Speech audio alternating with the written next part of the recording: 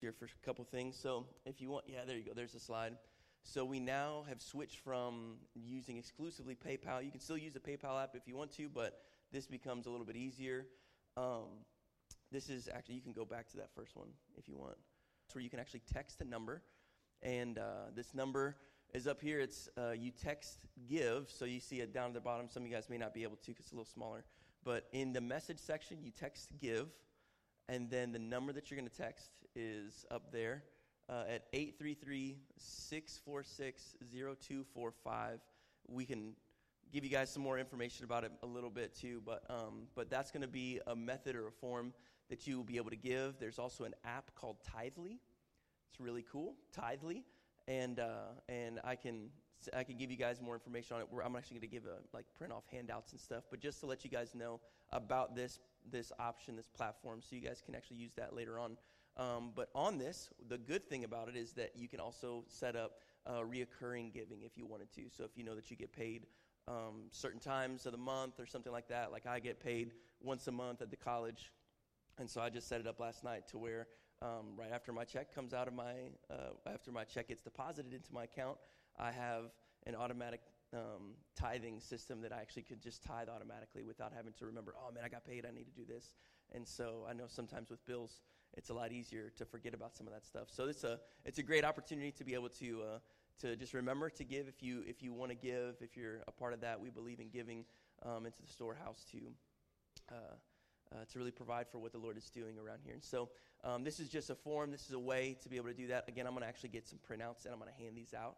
But just to kind of prime the pump, get you guys just aware that this is a transition that we're making, and then we're also transitioning into a new website and then actually an app for the church. So you can actually go through and you can find all the things that you need for the church and an actual app itself. So it's going to be pretty sweet. The next announcement that I have is that we're going to have a volunteer meeting next week for the conference. You guys remember that we had a conference last year around the July time, and Dad thought it'd be a great idea since we're also approaching our 20-year anniversary as a church and as an organization, that we'd have our conference, our annual conference, during that time, just to celebrate all that God is doing here within the network as well.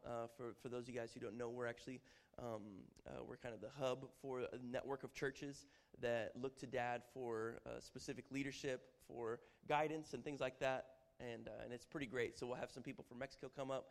They're a part of our churches down there. We'll have some people from the States in different areas come out in October. It's going to be late October. But what we want to do is we want to make sure that we have some things put together and in place.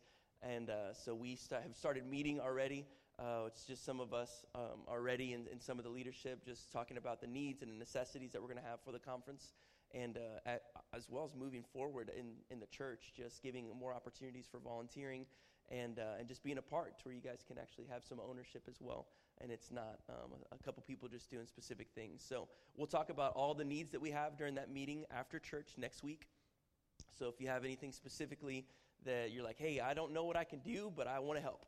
And so we'll have a meeting with everybody so that they're aware of, hey, these are some areas that you can serve in, and we can actually designate you to be in some specific spots. And so it's going to be really great. We're very excited to have another conference and to continue that gathering together of believers and different people from different places. And so let's go ahead and have the ushers, if you guys would like to, go ahead and grab the baskets if you would. And I'll pray over the tithe and offering. It's a blessing to be able to give into the house of the Lord. There's lots of different things that this house is able to provide and to move into. And so if you need an envelope or anything like that, you can raise your hand. They have a couple that are available.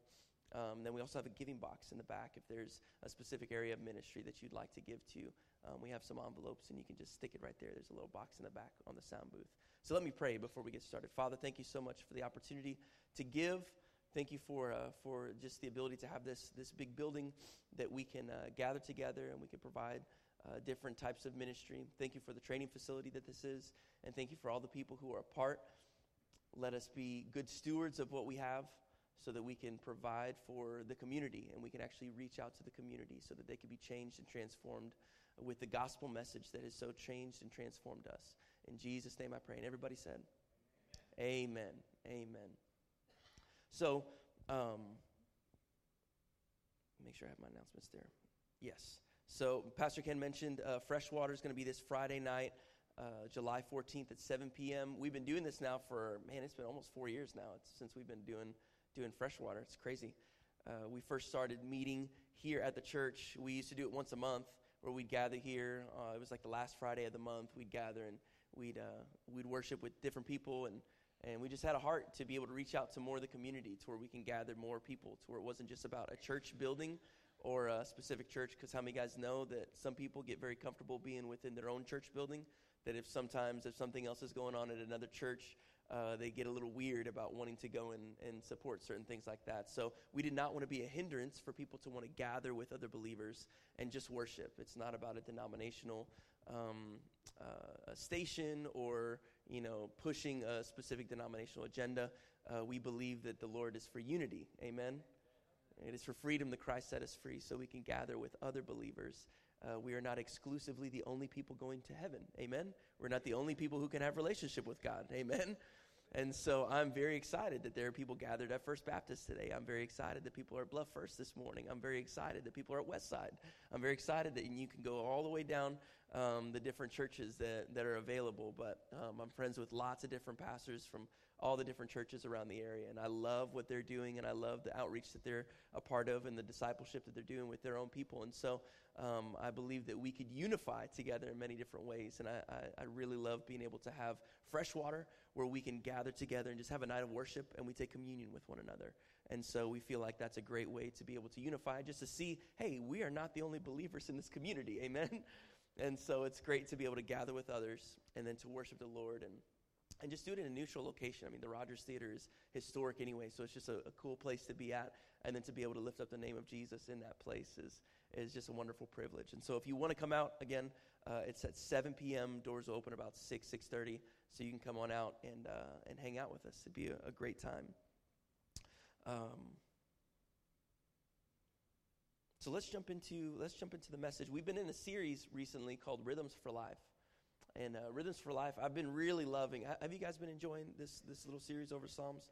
It's been really great to go through and study this topic. I took a class when I was in seminary over just the book of Psalms, over the Psalter, and what it meant for us to live in the ebbs and flows of life that occur through there, how to read the Psalms with a little bit more intentionality, and how to understand what the writers are actually conveying. There are a lot of different writers in Psalms. It's not just David. David is a massive contributor to the book of Psalms, but there's some other people throughout that book that have contributed in different ways and fashions. And so it's great to see the collective thought process behind each one of these Psalms and what is actually being taught and what is being expressed throughout this time. And so I love this because the Jewish believers, they would go through and they would really intently pursue after the Psalms in their gatherings. This would be something that they would visit often. And if you're ever a part of any kind of Bible reading plan, typically you'll do like some kind of passage from the Old Testament, and you'll have a passage from the New Testament, and then you have a chapter from Proverbs, and you have a few chapters from Psalms. And if you do that every single day, then you'll have some great, well-rounded material that's getting kind of filtered in through your mind. So you have a lot of different things, and you get to see how the Bible actually talks and has a conversation with itself, how it affirms and reaffirms and confirms many things in you as you're reading through there, and it transforms you as you go through it. And so the Psalms, I think, is a very integral piece of us being able to understand what it means to live a life as a believer in Jesus Christ. And so this series, the way that we're going through it right now, and I'm thinking about maybe doing this frequently every year, just going through in the summer months, going through many different Psalms and just kind of washing over those different places, because there are many chapters in the book of Psalms, so we could spend quite a bit of time over the years just hitting these different aspects of the Psalm. And so the series overview of this is we started last week with the Psalms of Orientation. Psalms of Orientation. This is a great foundational aspect of the way that we live our lives. This is, if you remember, it's the understanding that God rules the world, and it's okay because He is King. The sovereignty of God as the sovereign of the universe, as the one who is the Alpha and the Omega. He is the beginning and the end. He is the all-powerful, the Almighty One, the all-sufficient one, our great refuge, our fortress, our strong tower, all these things.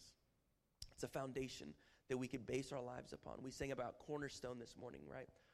And the beautiful thought and the imagery of a cornerstone is that this was the most valuable piece within temple building. I mentioned this a little bit last week, but it's the most valuable piece in temple building in the ancient Near East, because in the cornerstone, and you remember Jesus talks about how he is the cornerstone. And in the cornerstone is all of the most intimate material that you have about the aspect of their religious practices and beliefs. And so you have the law that would be within the cornerstone of the temple.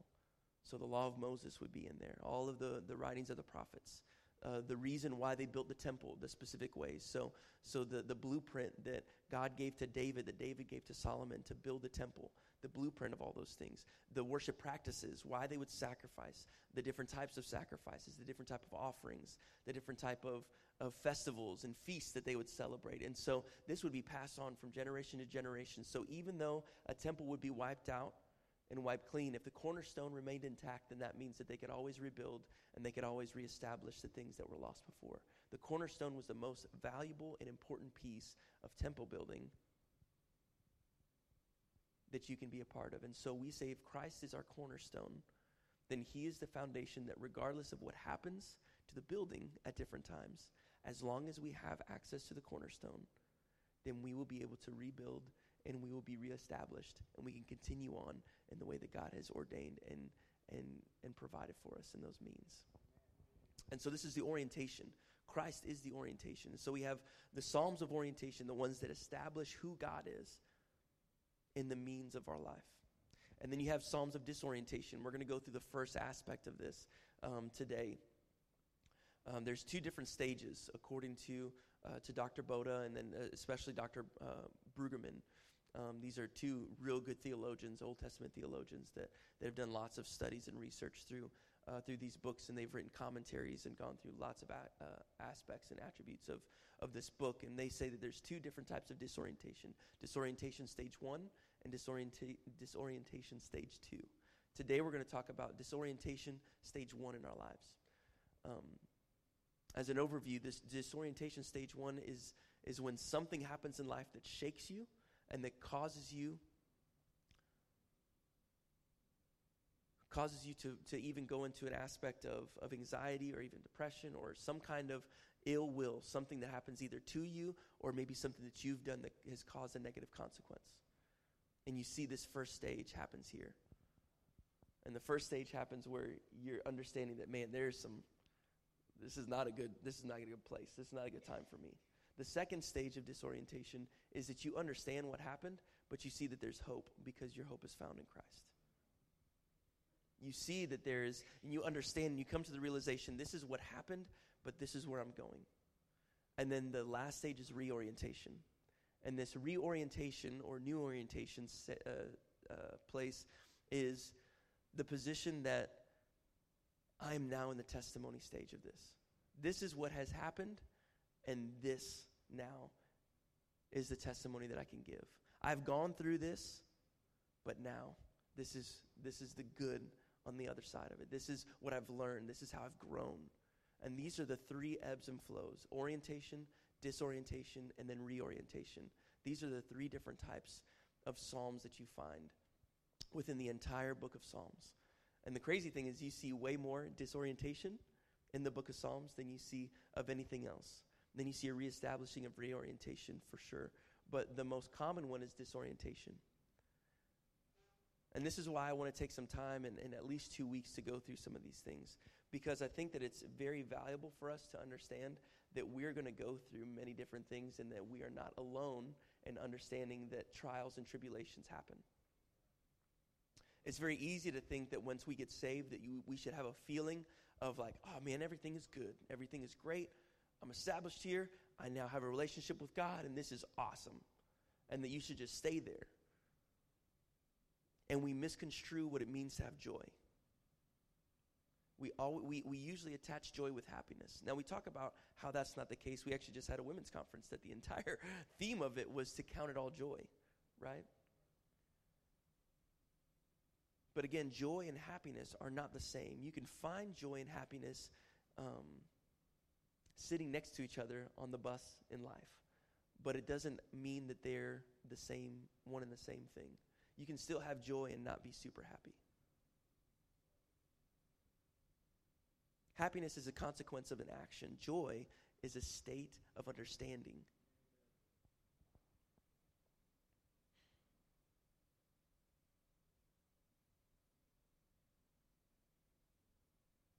So disorientation, stage 1. Let's get into it a little bit. Are you guys ready? You guys okay? And I'm going to try not to exert my voice too much. I woke up and had like all the fun things happening right in my nasal cavity. So I'm going to try not to get too wild and crazy and end up having to cough it all up. So just giving it to you straight. So disorientation, stage 1. Let's get into it. These are Psalms of lament. These are written in a period of distress, expressing despair and a longing for salvation. Anybody felt that before? Yeah? Yeah, again, written in a period of distress, expressing despair and longing for salvation from something. Again, this is something that we're talking about. I just said I'm not going to shout, but I'm getting excited already. This is something that we're talking about that happens within the life of believers. Remember, this book of Psalms was not written by people who were not Jews. Think about that. These are people who were called the people of God. These were Israelites. People who were supposed to be cared for and sought after and in line and worshiping God, right?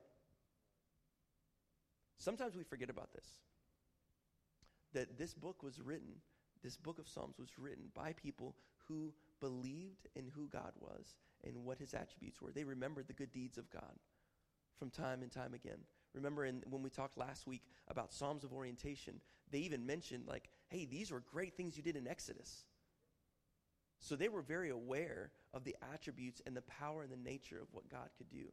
He took them literally out of the bondage of slavery with 10 plagues, 10 crazy plagues against a man who thought himself to be a god, defeated Pharaoh and all of the Egyptian gods, because you can even go into, there's a theological belief that each one of the plagues that were distributed out by God were actually against 10 different gods of the Egyptians, specifically against that God's ability to provide for them. And so, I mean, if you take that position, then it's even crazier to think that Yahweh, the God of the universe, showed his hand and showed his might against these other lowlier, insignificant gods that the Egyptians were seeking after, destroyed them in its totality, and then destroyed Pharaoh's own ability to try to hold his arm against the Israelites and hold them into slavery.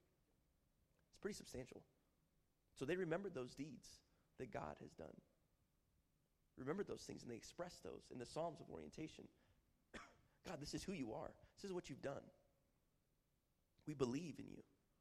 And so these Psalms of lament are written by people who believe in God. They understand and they worship God. They live their lives in direct relationship with Yahweh, the God of the universe. So these were written in a period of distress by these individuals, expressing despair and longing for salvation from this pain. So here's some basic elements that we see within these Psalms. I'm going to do just a little bit of teaching. Is that okay this morning? I love to preach, but I also really love to teach. And I think that in order for us to really understand some of these ebbs and flows of life, we have to go through a little bit of teaching and instruction to know a little bit more why we see certain things in the book of Psalms. Because I don't know about you, but before I started really studying the Psalms, I would read one and be like, I don't know what is happening right now or why this dude is talking this way. I'm reading one Psalm and it sounds like the most like bubbly, joyous one. And then the very next one, it's like all hell broke loose on this one person. Like he has the worst day ever. This must be the most bipolar individual in life. Right? Anybody else have those thoughts? Can we be real? Let's be real today in church, right? Okay. So it's good for us to know why certain things are in the Bible. And so we see some of these basic elements. The first one, and again, I kind of mentioned last week, I love the example that Dr. Boda used about his sons. He talks about how One Christmas, he bought his sons a bunch of Legos. And you have on the box, it shows you what you're supposed to build with those Legos. Anybody ever see Legos before? I'm getting ready to go to Kansas City. I'm going to go to Legoland, and I'm so excited. It's going to be really fun. I know Sean is shaking his head. He's so jealous right now. I'll take pictures and send it to you. You're welcome. But you can see on Legos, when you buy a Lego set, it has whether if it's a Star Wars ship or, you want to build a house or something like that, it has the diagram of what you're supposed to be building with it, right? And so you can go through the instructions, you can start to follow along, and it's great. But then there's this really cool thing about Legos is that they connect with each other in more than just that one shape that you have on the box. And so you can use those Legos and place them in different ways and actually build something else as well. And so something to remember about the way that these Psalms are written is that it's not going to follow this exact little template of it's got to do this thing and then that thing and then this thing and then that thing and then this thing next. It's not going to do that all the time. It's going to have the Lego pieces, and it's going to have these pieces put together sometimes in different creative ways because these guys are writing essentially poetry. They're singing songs. And so they're being creative in the ways that they find their pain or they find their expression, and then they paint this picture for you guys. Does that make sense? Perfect. So here's one of the elements that you find, an invocation. This is to invoke the presence of God. So this is where you see at the beginning, they'll say something like, "Oh God." You guys ever read that? "Oh God, help. Oh God, save me. Oh God, why?" Right? So this is an invocation that you see in a lament, an "Oh God" moment. And then you see after this invocation, there's some type of declaration, bless you, to pour your soul out before Yahweh, before God. I'm going to do this. This is something that I'm going to do. And then it's a portrayal of distress, letting God know, this is what's happening. This is the worst part of what's occurring right here. Does anybody notice a familiarity with maybe some prayers you have prayed in some of these moments?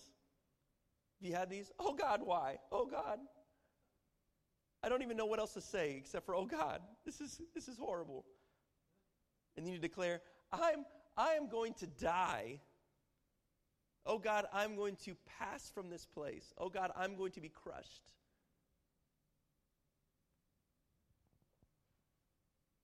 And then your portrayal of distress. This is what's happening. This is the layout of my landscape. What is going on here?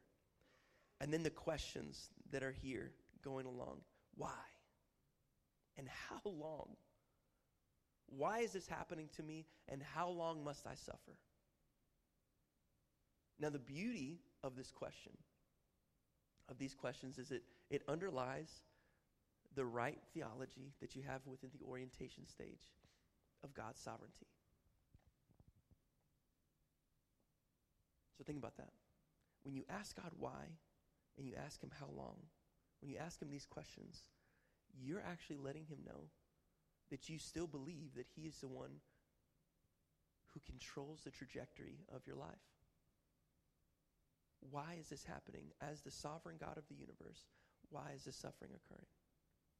As a sovereign God, how long is this timeline going to last of my suffering? So here's something that I want to instill in your mind as we continue from this point.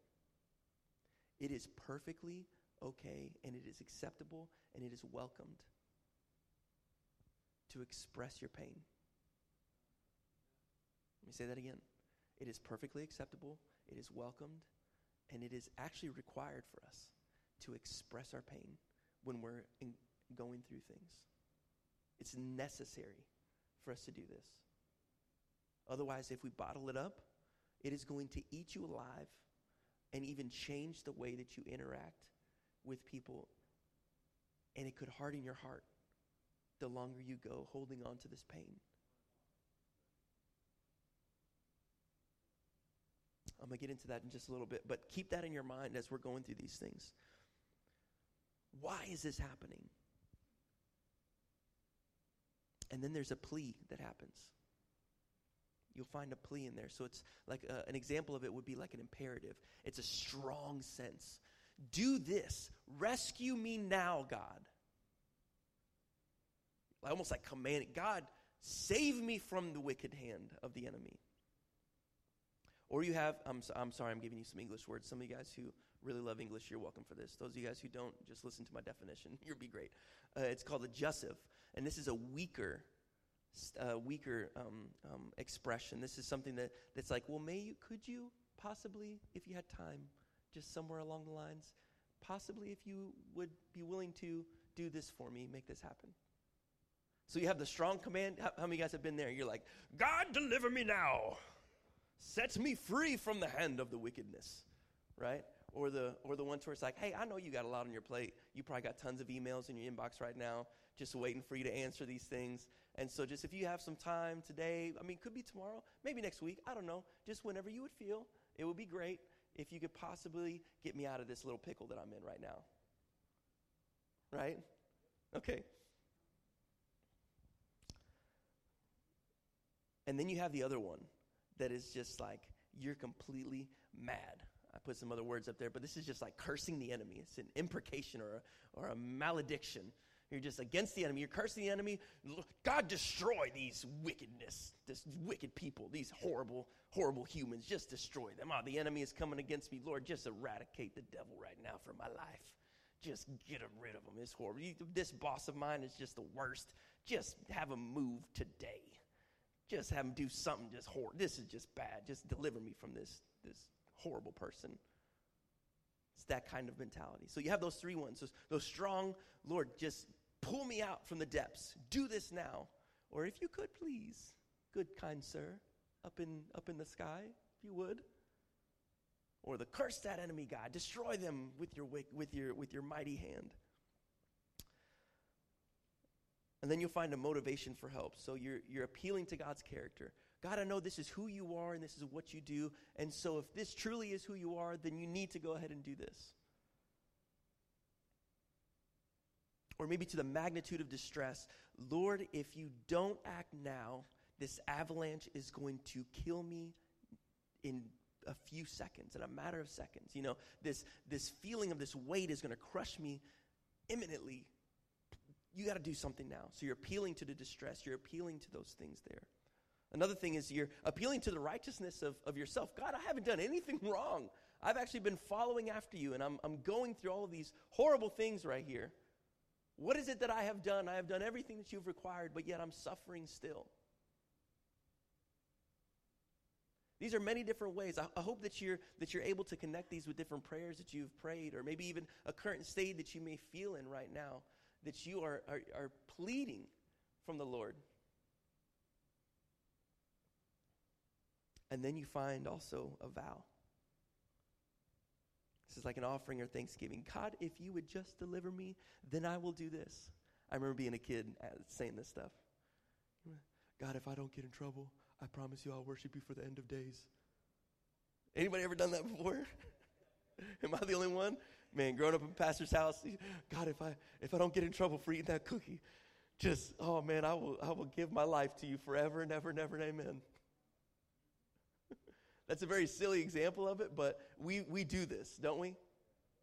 Has anybody ever done this? Come on. I can't be the only human in this room. This is some kind of vow that you make with God. If you would only do this, then I will do this for you. And then there's a declaration of confidence. Lord, if you would act, or if you would have somebody come and act on my behalf. So many times in Scripture you'd find it be a prophet, or it would be God's hand actually acting out. So they think of like a Moses character who would come and be a mediator, someone who would be the hand and the voice for God amidst their trial and their tribulation. Would you have someone come and act on the behalf of the sufferer? And then within these laments, you'll find three different subjects of the lament. So three different reasons of why they are lamenting. The first one is God. God, why did you allow this? God, why did you do this? Right? Many times this is the first reaction that we end up having. Our first reaction is, God, why did you allow, or why did you do X, Y, and Z? God, why did you allow them to walk out? God, why did you allow them to treat me this way? God, why did you allow this horrible accident to happen? God, why did you allow these things? Why didn't you do this? Or why didn't you do that for me? We blame him. The second subject that we find is the enemy. Now for them, this could be a number of different things. They could think that it could be an enemy from within. So that could be maybe some people in a civil dispute. So within the community of believers. It could be something with an enemy trying to come and take over their territory. Maybe take over their land. Maybe in opposition or in battle. It could be that kind of an enemy.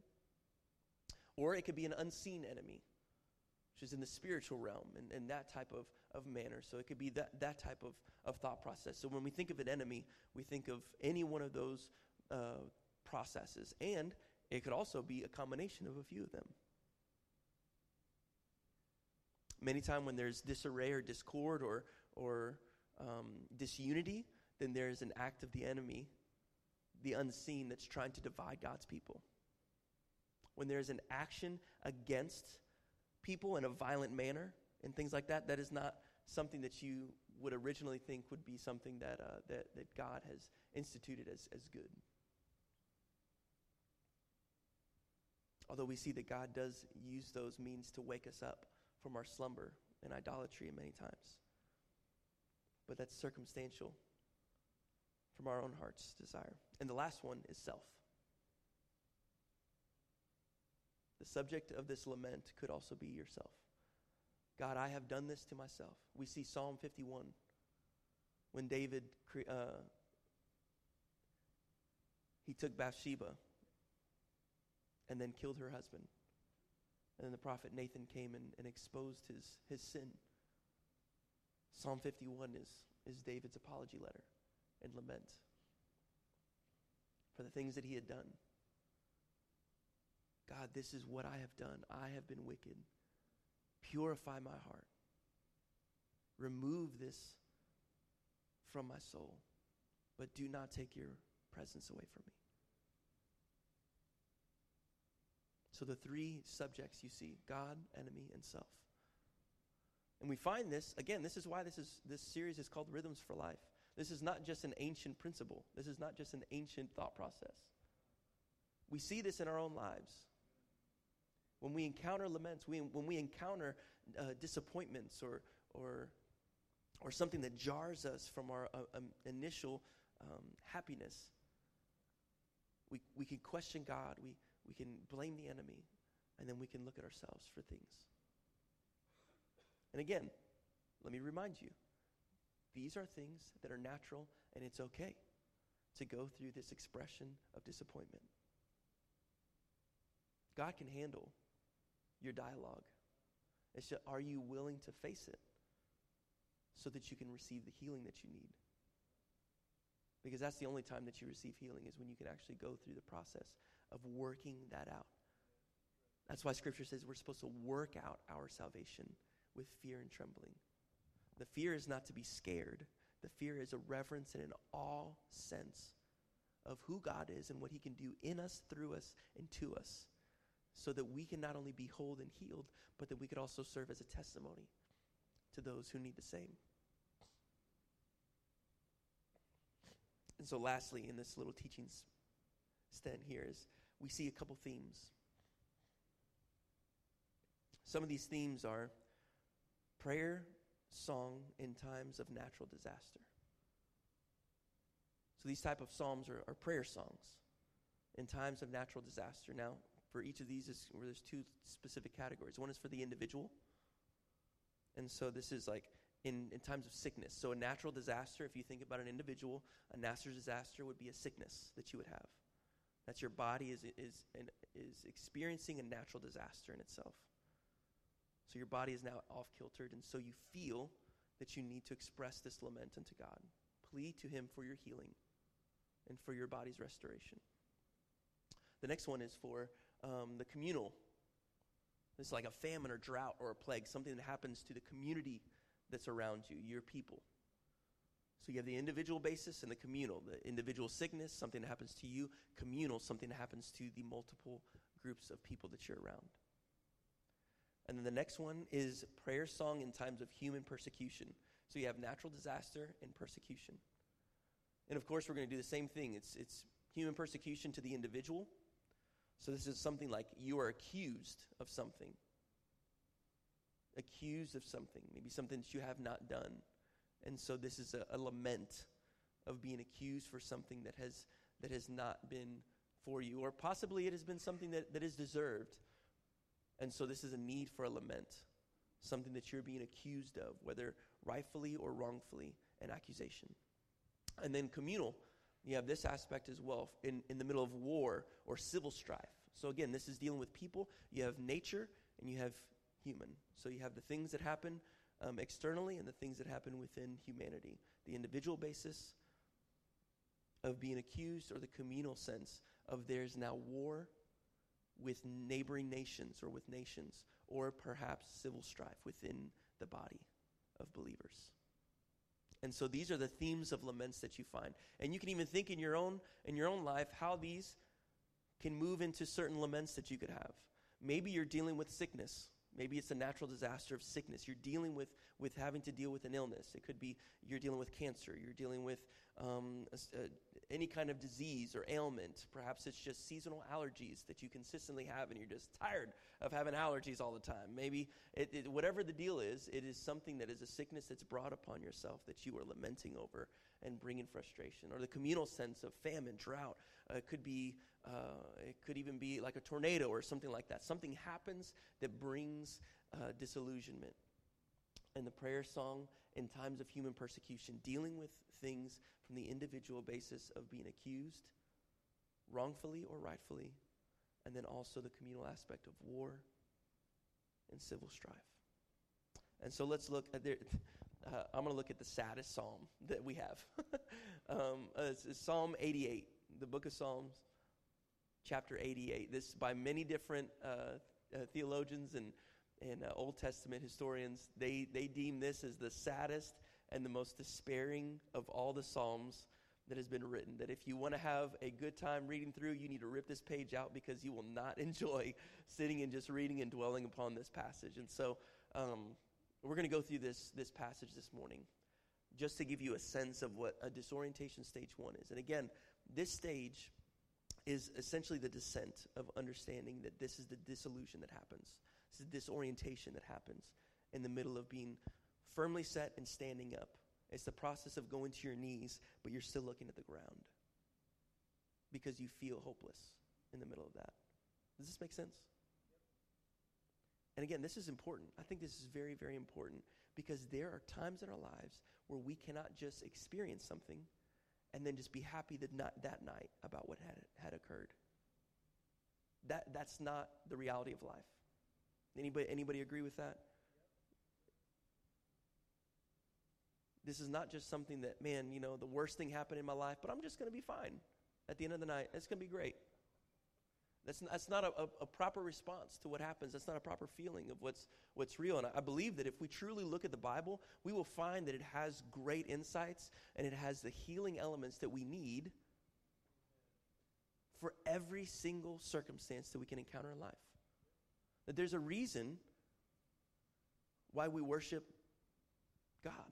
There's a reason why we follow Christ. And so Psalm 88 starts this way. It says, Lord, you are the God who saves me. Day and night I cry out to you. May my prayer come before you. Turn your ear to my cry. This is the happiest this psalm is going to get. Okay, so just buckle up. Okay, here we go. So let's start over again. Okay, verse 1. Lord, you are the God who saves me. Day and night I cry to you. May my prayer come before you. Turn your ear to my cry. Now again, this is the description request. Verse 3, I am overwhelmed with troubles, and my life draws near to death. I am counted among those who go down the pit. I am like one without strength. I am set apart with the dead, like the slain who lie in the grave, whom you remember no more, who are cut off from your care. You have put me in the lowest pit, in the darkest depths. Your wrath lies heavily on me. You have overwhelmed me with all your waves. You have taken from me my closest friends and have made me repulsive to them. I am confined and cannot escape. My eyes are dim with grief. I call to you, Lord, every day.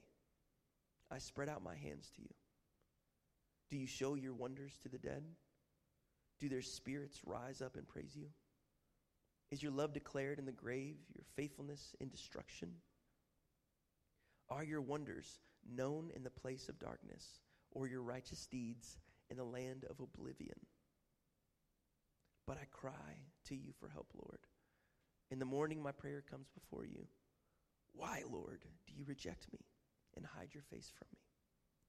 From my youth I have suffered and been close to death. I have borne your terrors and I am in despair. Your wrath has swept over me. Your terrors have destroyed me. All day long they surround me like a flood. They have completely engulfed me. You have taken from me friend and neighbor. Darkness is my closest friend. That's the end of the psalm. Darkness is my closest friend.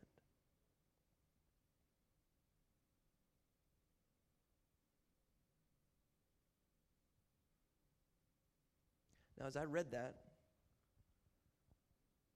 I'm sure many of you felt those words as if you had spoken them your own.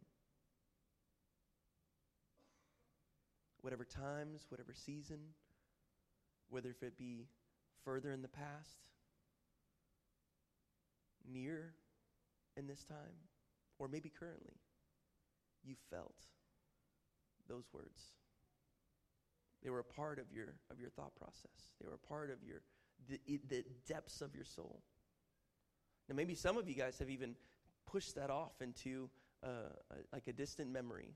You've just tried not to remember or reflect on those things. You've just tried to cauterize that wound and hope that it went away.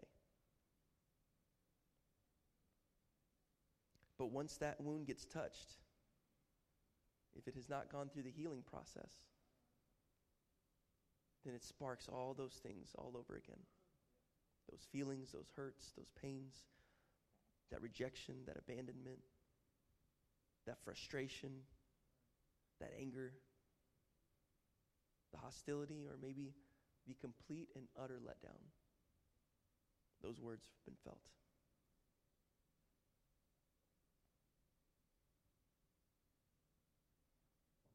I'm going to go through a couple things real quick from this that I think is very important. And in verses 3 through 5, he says again, I'm overwhelmed with troubles.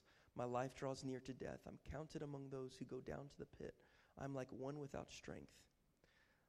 I am set apart with the dead, like the slain who lie in the grave, whom you remember no more, who are cut off from your care. This is the description of the predicament of I am overwhelmed. I am counted. I am set apart. I am like one without strength. Feelings of agony and despair.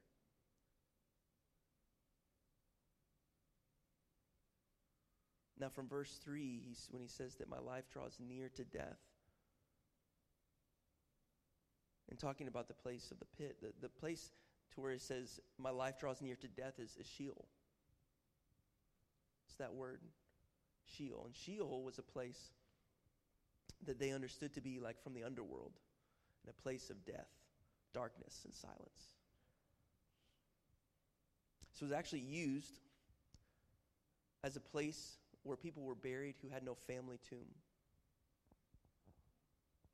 So there was no connection. There was actually a complete and utter rejectedness from this individual, from any kind of familial state or any kind of what they would deem as being peaceful rest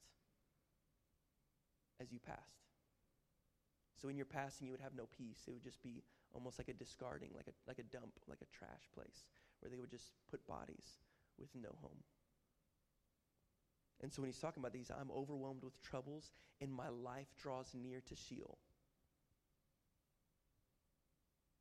So my troubles, in this sense, this writer is saying, my troubles have separated me from those whom I have counted dear, and the things that I have attached myself to as being familial, something that was precious in life.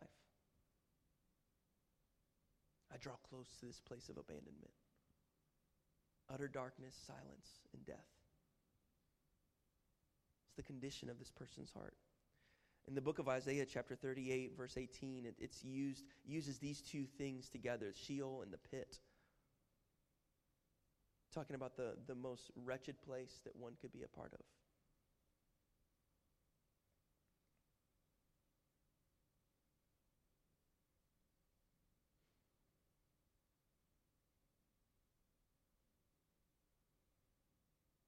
This is the type of understanding that this person had.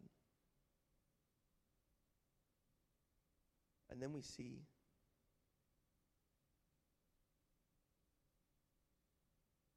as we go further down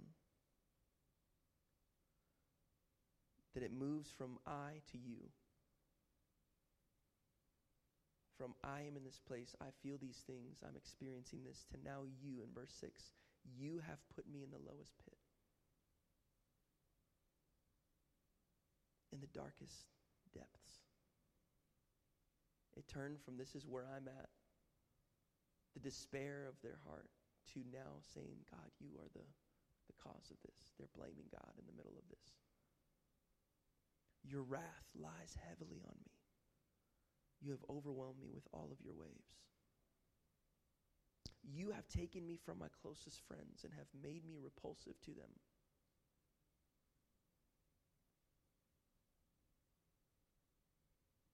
I'm confined and cannot escape. My eyes are dim with grief. I call to you, Lord, every day. I spread my hands out to you. Do you show your wonders to the dead? Do their spirits rise up and praise you? So this is the predicament they're in. They're saying that I need you to act now, because the dead cannot raise their hands. The dead cannot praise. The dead do not have a testimony that they can share openly and honestly in an immediacy. He's saying right now is when I need you the most. But I feel as though you have discarded me. With everything that I'm going through right now, where are you? Is your love declared in the grave? Is your faithfulness in destruction? Are your wonders known in the place of darkness, or your righteous deeds in the land of oblivion? This needs to happen right now. But I cry to you for help, Lord. In the morning, my prayer comes to before you. Why do you reject me and hide your face from me? From my youth I've suffered and been close to death. I have borne your terrors and I am in despair. Your wrath has swept over me. Your terrors have destroyed me. All day long they surround me like a flood. They have completely engulfed me. So this person is talking about a long time of being in this state. He said, from my youth, I have suffered and been close to death. Again, Sheol. From my youth, I have suffered and been close to this place of utter abandonment and rejection.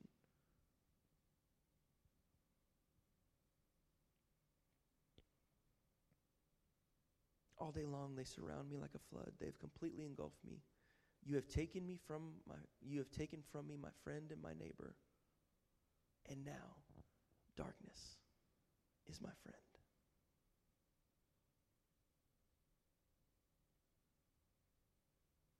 So the feeling of closeness, a friend, or even a neighbor, it could be a family member too, because lots of times they had property and land right there by each other. As they would live communally, he said, you've taken from me the things that I could have that would draw happiness. I'm in this despairing state.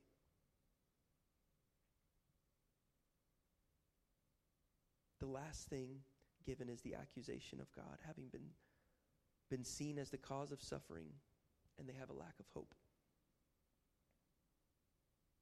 And so what do we do with this type of psalm? What do we do whenever these scenarios and these things happen in our lives? Because for some of us, we may be going through this period of, I have been suffering for a very long time and have just been wearing a really good mask that seems as though it's my face. Holding a permanent smile, but having total despair and feeling like I'm completely removed from what's going on. I feel unseen because the mask I wear does not allow someone to see what's truly hiding underneath this facade. But yet I'm in so much pain that if I remove the mask, it will harm my face even more so because it's almost infused itself upon me. It's become me. What do we do in these scenarios? You're like, dude, Zach, this is the gloomiest message you've ever preached.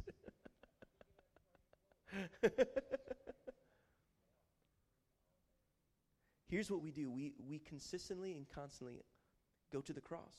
We go to Jesus. We look at the one whose hope is our hope is found in. And we look and we understand that Jesus went through every single feeling, loss of expectation. He went through rejection, false accusation. He pleaded. He did all these things. We see in Mark chapter 15, I didn't put it up here so you don't have to worry about it. In Mark chapter 15, verse 34, he actually quotes, while he's on the cross, he quotes Psalm 22:1. My God, why have you forsaken me?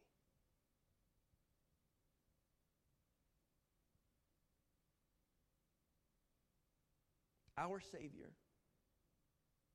the Word became flesh, God in flesh, hanging on the cross with everyone who was around him abandoning him except for John and his mom. Had spoken in front of thousands and thousands, seen many people healed and delivered, seen many people transformed, spent many nights speaking long conversations with people, bringing them to the realization of who God truly was, and not just in a religious sense, but from a relational sense. Seeing that there's nobody there in support except for just two people there. In the most pain that he had ever experienced in his life, physically. Hanging on a cross for something he never did. Knowing that he had to be there so that we could be set free from the sin and the condemnation and the shame and the guilt that we would have in our lives. For people who had not been born yet, but who would be born, and for those who had been born before. The weightiness of sin, as he hangs there on the cross, looks up and says, my God, why have you forsaken me? If there was anybody who should feel a sense of abandonment and a sense of strife and inner turmoil, it was someone who has lived perfectly but yet being accused of things that he had not done. My God, why have you forsaken me? Quoting this messianic psalm, which if you read through it, there are many different implications that show many different things from there. But the Jews who were there would have known that passage very well. Just by saying, my God, why have you forsaken me? They would have been able to understand in every sense of what was happening from that psalm, how it related to Jesus. I wasn't planning on doing this, but I'm going to read it real quick. I'm not going to read the whole thing, but I'm going to read a couple pieces of this just to give you an understanding of what happened. He says this, my God, why have you forsaken me? Why are you so far from saving me? So far from my cries of anguish. My God, I cry out by day, but you do not answer. By night, but I find no rest. Yet you are enthroned as the Holy One. You are the one Israel praises. In you our ancestors put their trust. They trusted and you delivered them. To you they cried out and were saved. In you they trusted and were not put to shame. But I am a worm and not a man, scorned by everyone, despised by the people. All who see me mock me. They hurl their insults, shaking their heads. He trusts in the Lord, they say. Let the Lord rescue him. Let him deliver him, since he delights in him. which is crazy because they shouted out to Jesus saying, why don't you just save yourself? If you truly are God, the Son of God, then you should be able to save yourself. So this messianic text of Psalm 22 relayed to them the pain and the anguish that he had, but the trust that he had in the Lord because he knew the deeds that he had done before, and he knew all the things that have happened from time and time again with their history.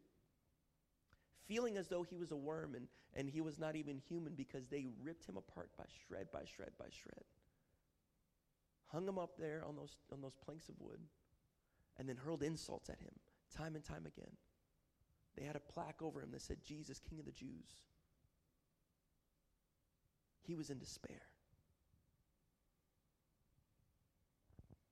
And so we look to Jesus in our time of despair.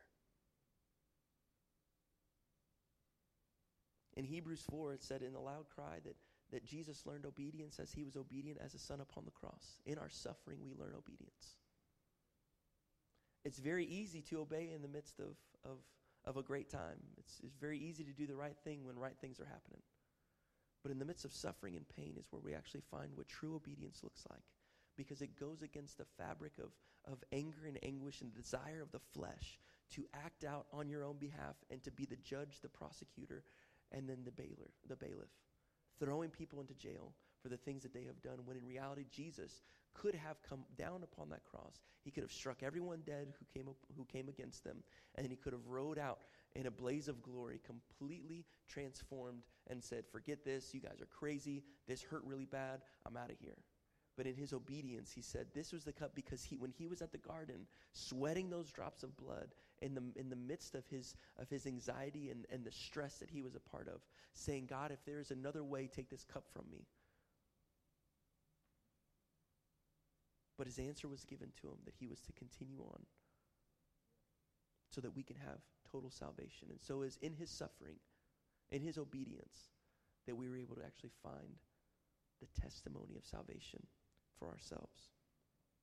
In Hebrews 5:14-16, it says that we should approach the throne of grace with confidence.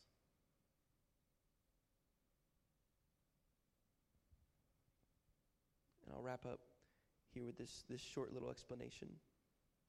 Walter Brueggemann, I mentioned him, he's a theologian, an Old Testament scholar. He says this type of lament is useful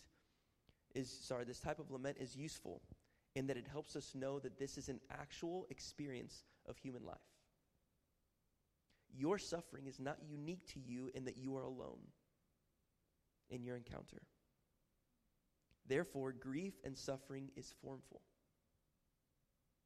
It can be supervised according to the community forms that make it bearable and manageable in the community. The griever is kept in community or returned to community by having it articulated that this experience does not lie outside the legitimate scope of the community. So what that's saying is that this is legit, something that we go through, but it is bearable and more attainable to see you through if it's done within community. That means it has to be expressed.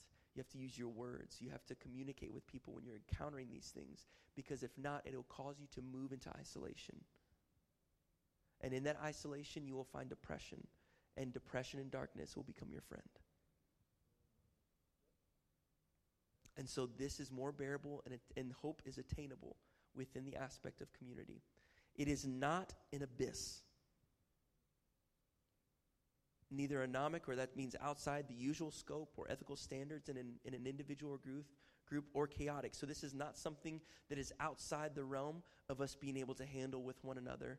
And it is not chaotic in that this is something that we cannot handle at all whatsoever, because we are in Christ. And when we're in Christ, we can see things through, because we can consider it pure joy when we encounter various trials, knowing that the testing of our faith produces endurance. And endurance happens best whenever you're within community. When I would run track and we would have to do distance exercises or even sprinting exercises, it was one thing for me to be able to do this on my own and to try to strive for that stamina that I needed. But whenever I was able to run with other athletes and people who were able to keep up, and they were even able to surpass me, and they were better than me, it caused me to extend myself even further than I thought I could take. Because I had the community of people together to go through that suffering with my legs, that agony of losing my breath, and be able to continue on and push further and further and further because I had the encouragement of those who are around me. And then suffering, not that it was fun, but it made the suffering aspect more enjoyable, knowing that the reward at the end of that process was going to be much greater if I had the community with me as we were suffering together. When you are able to walk through this process, it makes the grief experience bearable, and it is hoped more meaningful. There are 5 different things that we see in a lament. And this is how I'll end here. The first one is the denial and isolation stage. This is the thought process of, no, not me, it cannot be true. Such denials lead to us it leads us to immobilizing isolation, which is brief and a temporary period. There's many times where something happens, you kind of isolate for a moment because it's like it jars you and it hits you and you're like, I need to take a breath. But this only, again, needs to be temporary. This does not need to be a current state that you stay in this denial. Oh my gosh, this happened to me. I've heard stories of this happening to other people, but it's happening to me right now. So you take a breath. But if you stay in that state, then you will end in bitterness, and again, darkness will be your best friend. The next stage that you see is anger. And anger, from a theologian reports, it's a deep humiliation in anger that becomes disposable, at the disposal of others. And they are either victimized by different routines or not being important enough or feeling like they have to wait. They start to feel like an object rather than the subject. So they move from being I as to being an it. So just like when Jesus said, I'm a worm. He moved from being I to being an it. That thought process, that Psalm 22, I'm just a worm. I'm just a thing. I'm just an it. Not feeling the value of who you were created to be. The third thing is bargaining. This is your attempt to postpone or to get like parole for good behavior. There's no bargaining power in sitting in depression, feeling like there's no hope. There's no bargain there. You start bargaining with nothing. So it's a quid pro quo. It's a, I'll give you this if you give me that, but I have nothing to give, so how can I get anything in return? And then depression occurs when the deep encompassing sense of loss hits you. The sense of nothingness that also makes one powerfully aware of lost opportunities, weaknesses, and the inability to function as the provider or as the king of your castle. You cannot make things happen, which then causes depression a lot of times. I cannot control, therefore this is just nothing. However, it is right after that stage goes through that you find acceptance. And this is where we're going to pick up next week. It's the person accepts the radical and ultimate loss that occurred. You accept what happened. It is a mood in which the fighting ceases. You are no longer warring with what had happened. It's not chagrined or resignation, but it's an affirmation of the all-rightness of what's going on. It's a surrender of self-sufficiency, but it's also reconciliation. You quit trying to have the self-security or self-justification and an affirmation of what happened, but it's the settledness of life. Understanding there's a larger meaning taking place. It is in this place that hope becomes strong. Not grounded in medical possibilities or anything else, a feel-good book, a get-well-soon card, nothing like that. This is a sense of buoyancy about the reliable context in which life is lived and given up, saying that for me to live is Christ and to die is gain. I offer my body to you, Jesus, as a living sacrifice, holy, acceptable unto God. And this is my spiritual act of worship. I am not going to be the one that is the ruler or the king of my own castle because I cannot make things happen. I cannot think things into existence. I cannot speak and therefore it happens. I cannot do many of these things to the position of me being God. And because I am not God, I rely on his sovereignty. And because I rely and understand that he is the all-sufficient one, he is the creator, now I can move into a place of hopefulness to where even though I may be at a position to where I'm still knocked down on my knees and I feel like I can't get up, instead of my face being put down and my forehead being placed on the dirt, feeling as though I'm going to be turned back to dust, I can now look up and understand that he is who my hope comes from. He is the one that will be able to save me, and he's the one that's going to bring me through. And so therefore I need the hope of the salvation of Jesus Christ. I cannot do this on my own from this position of brokenness. I cannot make things happen from a state of nothingness. I understand that once I pass away, my willingness and my ability to do things will cease. However, God will continue to be the one who works things for good for those who love him and are called according to his purposes. So I understand that I cannot have a testimony without relying upon the Savior. I cannot see the reconciliation happen unless I do this within the aspect of community in Jesus. And so disorientation stage 1 is a process where you find yourself off-kiltered and face flat upon the floor, where darkness is your best friend. However, next week, we're going to get into the position of a hopeful, disoriented stage and what that looks like. But let me tell you this morning. We don't give these types of messages often, but it needs to be said that if you are in a disorientation stage right now, where you are in this hopeless despair, where you feel like darkness is your best friend, it is actually biblical to be in this stage and to express these things. You need to be able to process this stuff within the community of believers. If you do not, then you will find that it will continuously eat at you to a place where you are not going to be effective, not just for somebody else outside, not just for family members, not just in a community, but you will be ineffective for yourself and for what it means to actually live a life that was designed to be lived as a human being created in the image of God. You will not be able to live that life that you were supposed to. You will just live a shadowed figure of that life. So when anger and frustration comes, vocalize it. We cannot be so quickly offended by people who are hurting that we disallow people to process things in the open with us. If that's the case, then we are not a church. We're a country club. And I refuse to be that. I refuse to be that.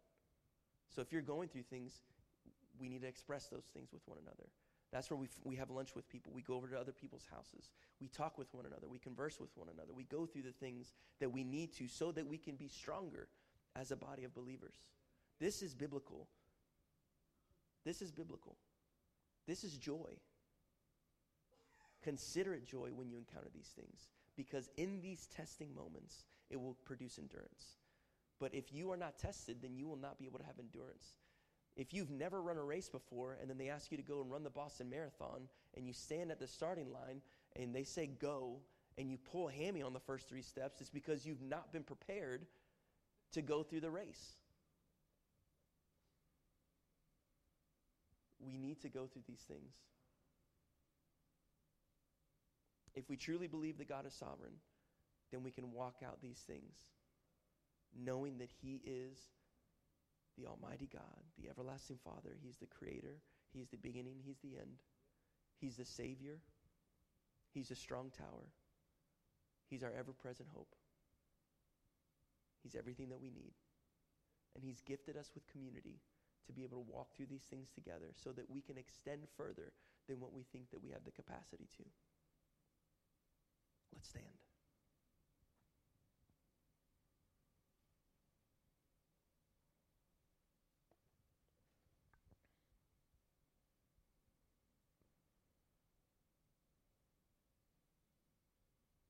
Jesus, thank you for the opportunity to come together.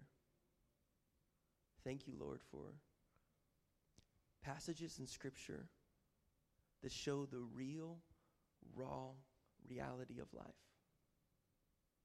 Lord, thank you that you do not sugarcoat things and hide things away from us, hoping that hoping that we can just go through life skipping and humming and not deal with things that we need to deal with. Thank you that we have examples of people living out the hardships of life, the disappointments, the discouragements, the pains and the traumas. And thank you that there is hope. But Lord, right now specifically, I pray for those who are in this same state that we were talking about this morning. Lord, that there would be comfort and peace given to them.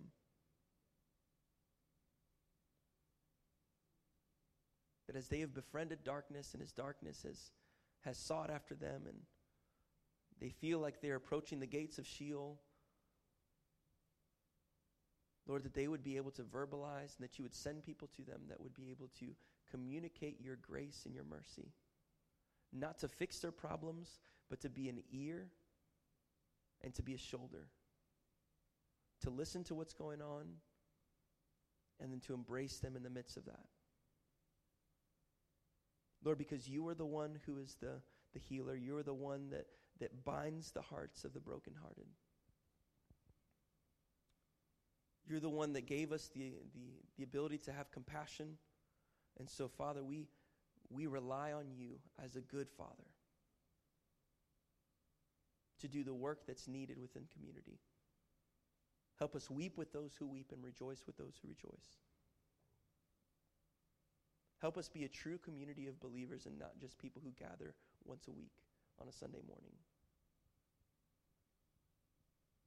Lord, we want to truly honor you with what your word says. And so help us do that as we read Scripture and as we speak with one another. Let us be people of encouragement, but also not try to be Mr. Fix-It Felix with everything that happens in people's lives.